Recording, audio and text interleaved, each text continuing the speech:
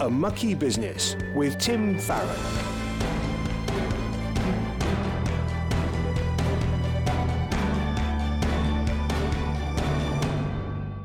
Hello, I'm Tim Farron, and welcome to the show which delves into the mucky business of politics through the eyes of Christians. You might think that politics is tainted by compromise and sin, and you would be right, but then again, so is everything else. And I think we should be praying in an informed way for our brothers and sisters who operate in the world of politics. Today, we'll be joined by Labour MP Stephen Timms as we look back at last week's autumn statement and look forward to the next 12 months and a potential general election. But before that, last week, the national populist leader, Geert Wilders, caused a stir by topping the poll in the Dutch elections. From Viktor Orban in Hungary to Giorgia Meloni in Italy, via Germany, Spain, France, Belgium and Sweden, populist parties seem to be on the rise. They're expected to do well in 2024's elections, including the UK, where the Reform Party is on 9% in the polls, and in America, where Donald Trump may well become president again. So what is national populism? Well, the academics Roger Eatwell and Matthew Goodwin define it as an ideology which prioritises the culture and interests of the nation and which promises to give voice to a people who feel that they have been neglected, even held in contempt by distant and often corrupt elites. Well, national sovereignty and opposition to immigration are certainly driving factors for populism. The human desire to belong is combined with the fear of those who are different from us, and a growing insecurity as we feel the global effect of wars, climate change and pandemic. As increasing numbers of people around the world are displaced from their homes, a minority are moving into Europe. The UK takes a small share by comparison, but new figures show that our net migration in the year to June 2023 was 672,000 people, with 53,500 of them arriving on small boats across the Channel. Meanwhile, the suspicion of elites seems justified by the constant stream of stories about abuse, dishonesty and bad behaviour of mainstream politicians. Most of Reform UK's support comes from disillusioned Conservative voters, hence the government's desperation, it would appear, to succeed in deporting migrants to Rwanda to stop the boats. There were allegations in the weekend press that Reform was offering money to Conservative MPs in return for them switching allegiance to their party, whilst Nigel Farage, currently in the celebrity jungle, is gleefully stoking rumours that he will be the next Conservative leader. So how should Christians approach these events? Well, look, it is perfectly valid to have strong beliefs about immigration and to take different sides of the debate whilst also wanting the best for our society. Such debates are important and inevitable. Indeed, they're key to our democracy, especially as elections approach and parties seek to shore up existing support and attract new voters. The acid test is surely when a line of argument ceases to think about certain groups of people as human beings with inherent worth and dignity, but reduces them to a problem, a threat, or a danger to be defeated. We shouldn't be naive. There are criminals and miscreants among immigrants, just as there are amongst the existing populace. But we should not dehumanise them as a shapeless mass invading our shores. One particular danger for Christians is that populist politicians often use the rhetoric of Christian nationalism. This talks of employing strong leadership to preserve and promote Christian values, but it treats other faiths as a threat to our Christian heritage. It is based on culture rather than actual belief in Jesus Christ, and implies that salvation and justification is achieved by winning elections and referendums, by legislation and even conquest. Christian nationalism, then, is false teaching. It is graceless and legalistic, and it's a real threat.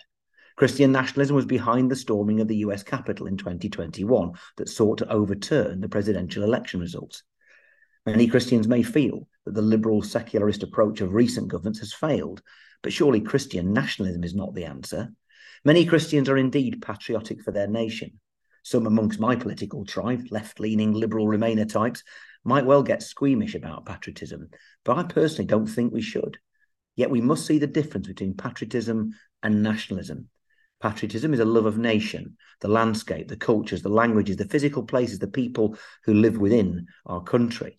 Nationalism has a habit of turning this love into a hostility towards others. Patriotism has an appropriately small view of a nation's importance. Yes, it is important. You have been placed where you are for good works and to make Jesus known. But at the end of days, every nation and tribe and tongue will bow down before Jesus on the throne, as Revelation 7 verse 9 tells us. The kingdom of God is above the coming and going of earthly kingdoms, which are here just for a blip on the timeline before they're gone again. So to place a national identity as ultimate is pointless idolatry. Nations make terrible, treacherous gods. But love for a nation and the people who live in it will spur us to work on its behalf and to seek the welfare of the city, as we hear in Jeremiah 29 verse 7. Who can help but be grieved by poverty or pollution, homelessness or unemployment, schools crumbling, prisons full to bursting, landscapes ruined, when they see it in the nation they love? We need to be as wise as serpents and innocent as doves amidst false and extreme versions of supposedly Christian politics. Instead, let's return to the cross, where Christ took all our anger, pain, and brokenness onto himself and offered us his amazing grace in return. The gospel teaches us to forgive others because we've been forgiven and to seek justice with love and compassion. This is the kind of politics we are called to pursue. A Mucky Business with Tim Farron. So to our guest this week, the Labour MP for East Ham, Stephen Timms. Stephen, welcome. Good morning. Thank you, Tim. Very pleased to be here.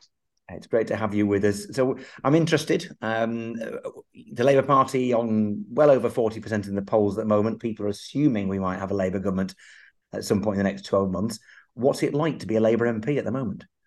Well, it certainly feels much more hopeful for us than it has done for a very, very long time. But on the other hand, it's all very febrile, isn't it? And who knows what's going to happen in the course of the next 12 months. So I don't think anyone on our side is taking for granted that there will be a Labour government. We hope there will. And the prospects at the moment look encouraging. But, you know, we've had difficulties in our party around the recent vote about Gaza, for example. So there's lots of hurdles and obstacles still to go. But it certainly looks hopeful at the moment. And I guess it is said that oppositions don't win elections, governments lose them, and the government's popularity is not great at the moment. One thing, of course, they had up their sleeve to attempt to try and shift the narrative, as we say, was last week's autumn statement delivered by Jeremy Hunt, the Chancellor of the Exchequer. Now, for those of us who might not understand entirely, as a former Treasury Minister, including being Chief Secretary to the Treasury in the Cabinet under Tony Blair, what is the difference between the autumn statement and then the budget, which happens in the spring? Well, there are always, in our arrangements, two major fiscal events in the year. One is the budget, and the other is the autumn statement. And sometimes the timing of them varies a bit, but the budget is the main one, and that's followed by a big finance bill when significant tax changes are legislated for, and there's a parliamentary process around that. The other one, the one that happened last week, is less substantial, but is also very important. And certainly there were some very significant things announced last week. And, it was a mixed bag. There isn't always a finance bill following an autumn statement. If there are some tax changes in it, then there does have to be, and given there were some tax changes last week, I think there will be. But whereas after a budget, there always is a major finance bill. And you obviously served as Financial Secretary to the Treasury, I think 3 times, as well as being Chief Secretary to the Treasury sitting in Cabinet. The preparation that goes into an autumn statement or a budget, what does that mean for ministers such as yourself who are involved? Well, your point about how many times I was a Treasury Minister, let me just tell you this, that when I went back to the Treasury, I think on the 3rd occasion, somebody said to me, Mr. Timms, it's very unusual for ministers to come back to the Treasury as many as 3 times, but it isn't a record, he said, because Gladstone came back 4, and then I came back a 4th time. So I think I can claim to have, although Gladstone's various tenures were a bit longer than mine. Well, you could, if Labour come back to power, you could seize the record. Well, indeed. Sorry, carry on. so there's a huge amount of effort that goes into each budget and each autumn statement. There's a team of Treasury officials that does nothing other than prepare for those events, prepare the documentation for them for weeks, indeed months. Leading up to the events. And, the reality is now that the autumn statement is over, I imagine the team at the Treasury will be turning its attention to prepare for the budget, and there'll be weeks and weeks of work before the budget announcements, and they're very, very focused on doing that. So a huge amount of work and effort goes into them, and every line that appears in the budget documentation is exhaustively thought about and checked and considered. So it's a massive undertaking for the Treasury and the officials in the Treasury each time one of these statements gets made. You now fulfill a really important role. You chair the Work and Pensions Select Committee and therefore oversee the impact or scrutinise the impact of some of these big financial decisions. From your current perspective then, how does the autumn statement impact upon those who are affected under the Department of Work and Pensions aegis? Well, I was very relieved about two things that were included in the autumn statement. One was that working age benefits are going to be uprated properly in line with inflation, and each year the September rate of inflation is used for the following April. So next April, working age benefits will be uprated by 6.7%. And there'd been lots of speculation in the run-up to the autumn statement that some pretext might be announced for uprating them by less than that, which would just have meant another real terms cut in the headline rate of Social Security. And, at the moment, real terms Social Security levels are about the lowest they've been for 40 years, since the early Thatcher years. And that, I'm convinced, is a big part of the reason why we've got so many people depending on food banks at the moment. And really, the safety net isn't adequate at the moment to do the job that's needed. So I was relieved that that isn't going to get any worse. The other thing I was pleased about is that the local housing allowance is to be rebased next April at the 30th percentile of rents in each local area. And that is very helpful because it's been frozen for 4 years. It was put up to the 30th percentile at the start of the pandemic. That was a concession by the government at the time, although long overdue one, but it's been completely frozen since then. So housing support, even though rents have been rising sharply over the last 3.5 years, housing support hasn't gone up at all. And in my constituency, what that has meant that quite a lot of working families just have not been able to afford the rent they're charged anymore, have become homeless, have thrown themselves on the local council, and the council has had an enormous bill for temporary accommodation. So I don't think this policy of freezing the local housing allowance is a good thing for the exchequer, because it just shifts costs to a more expensive kind of spending elsewhere in the public sector. So I was very relieved about those. I mean, there were lots of things, however, that I was concerned about. One, I asked the Chancellor on the day of the autumn statement about the prospects for the Household Support Fund. Now, for the last few years, there's been about £1 billion a year going into this thing called the Household Support Fund. That goes to local councils and enables them to provide help for families who have got nowhere else to turn. And it's been very helpful that councils have had access to that funding. I asked the Chancellor whether that will be carried on into the new year. He said, yes, it would. But looking at the documentation, it looks as though, in fact, it isn't. I don't quite know why Jeremy Hunt answered that question in the way that he did, because that is not borne out by the paperwork. So that's something to follow up.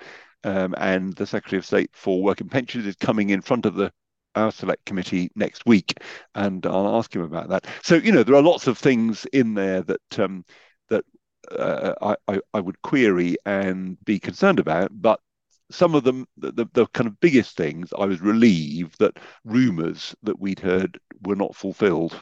A Mucky Business with Tim Farron. We're joined by Labour MP Stephen Timms discussing last week's autumn statement.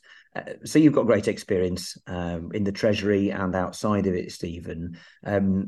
Difficult question, but what's your overview of the country's current financial status? Is it healthy? Are there prospects? Could things be done better? I think we're in a pretty bad state at the moment, and I think it's going to take quite a big and long-term job of repair to put them right. One obvious indicator of that, when I was a minister, all those times that I was in the Treasury, we had a rule that national debt should not exceed 40% of GDP. Well, now it's about 100%. Massively increased debt compared with where we were then. And lots of reasons for that. Of course, the pandemic greatly increased the national debt, but also I think the failures of Conservative economic management over these 13 years have contributed a lot to the problem. So George Osborne, when he was campaigning for election in 2010, promised to eradicate the deficit in 5 years, and he poo-pooed Alistair Darling's plans, which were to halve the deficit in 5 years. Well, in the end, George Osborne did not eradicate the deficit. He just about halved it. And the whole approach taken to managing the economy in that time, I think, was very, very damaging. And Liz Truss made the point in her campaigning that led to her brief tenure as Prime Minister that we had a real problem about economic growth. And I think all the excitement about Brexit over the last few years, all the energy in government has gone into securing Brexit and managing Brexit, and nobody really seems to have been very interested in getting the economy growing again. The kind of things that Gordon Brown, when he was Chancellor, was absolutely focused on the whole time, coming up with ideas, devices, support to prompt the economy to grow. That's what I think we have to do again, but it's not going to happen overnight. We'll need to focus on it for a long and sustained period. And I'm sure we can do it. The repair job can be achieved, but it's not going to be an easy one. No, so that begs the question, really, what room is there for a Labour government or any other government to do things differently? Well, there certainly won't be room, and Rachel Reeves has been very clear about this, there won't be room for incoming government to spend vast amounts of extra money to begin with. It'll require, there will be changes that can be made, but it will require patient, long-term effort to restore proper growth to the UK economy, and that will then allow us to start using the proceeds of growth to change things for the better as we want to. But it's as I say, it's going to take quite a while.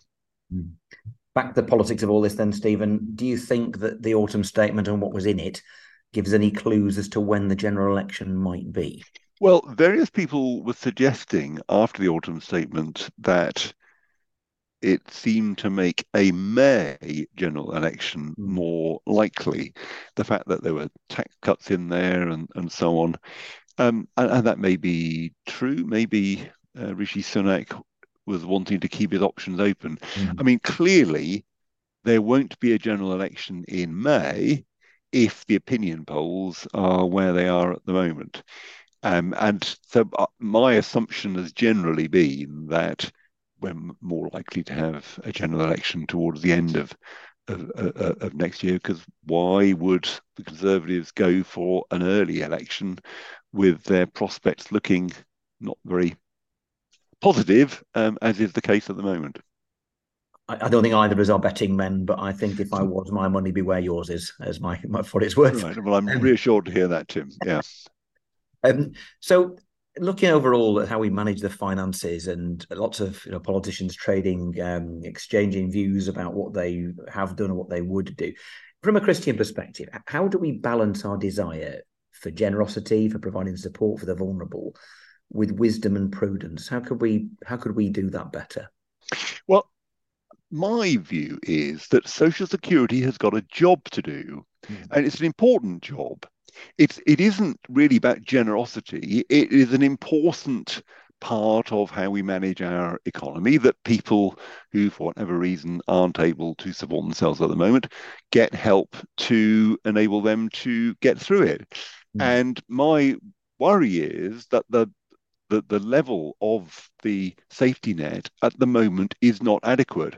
And I think that causes all kinds of problems. For example, the think tank Bright Blue, which is, as the name implies, connected with the Tory party, gave evidence to our committee on this and suggested that the current very low level of universal credit, the headline rate of Social Security, one of the effects of that is to force people to take the first job that comes across their radar, irrespective of whether it's suitable for them or whether they're suitable for the job.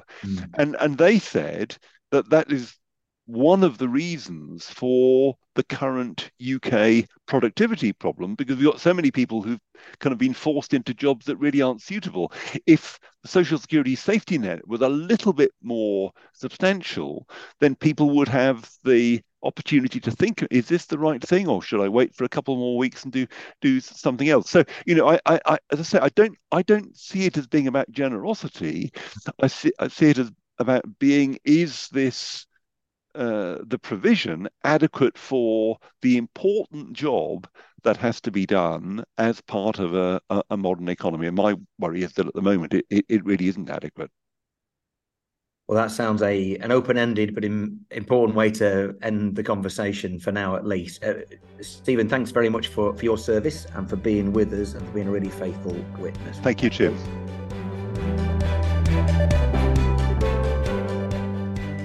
Well, each week we give you the opportunity for you to ask any question you'd like about this mucky business of politics. Now, it might be how an aspect of this world impacts us Christians who work within it, or maybe there's a particular issue that you're struggling to make sense of. I would love to hear from you and attempt an answer. So please drop me an email to farron@premier.org.uk. Now, this week, David in London has been in touch and asks this: what makes for a good politician? And is there a current good example of one? Wow, a short and excellent question, almost a googly and a difficult one to tackle. What makes a good politician? I suppose from a Christian perspective, it's surely got to be one who understands that being a member of parliament or a minister or a prime minister is a temporary role that you have been given by the Lord, and you are to do good in it, and you are to act humbly and love mercy.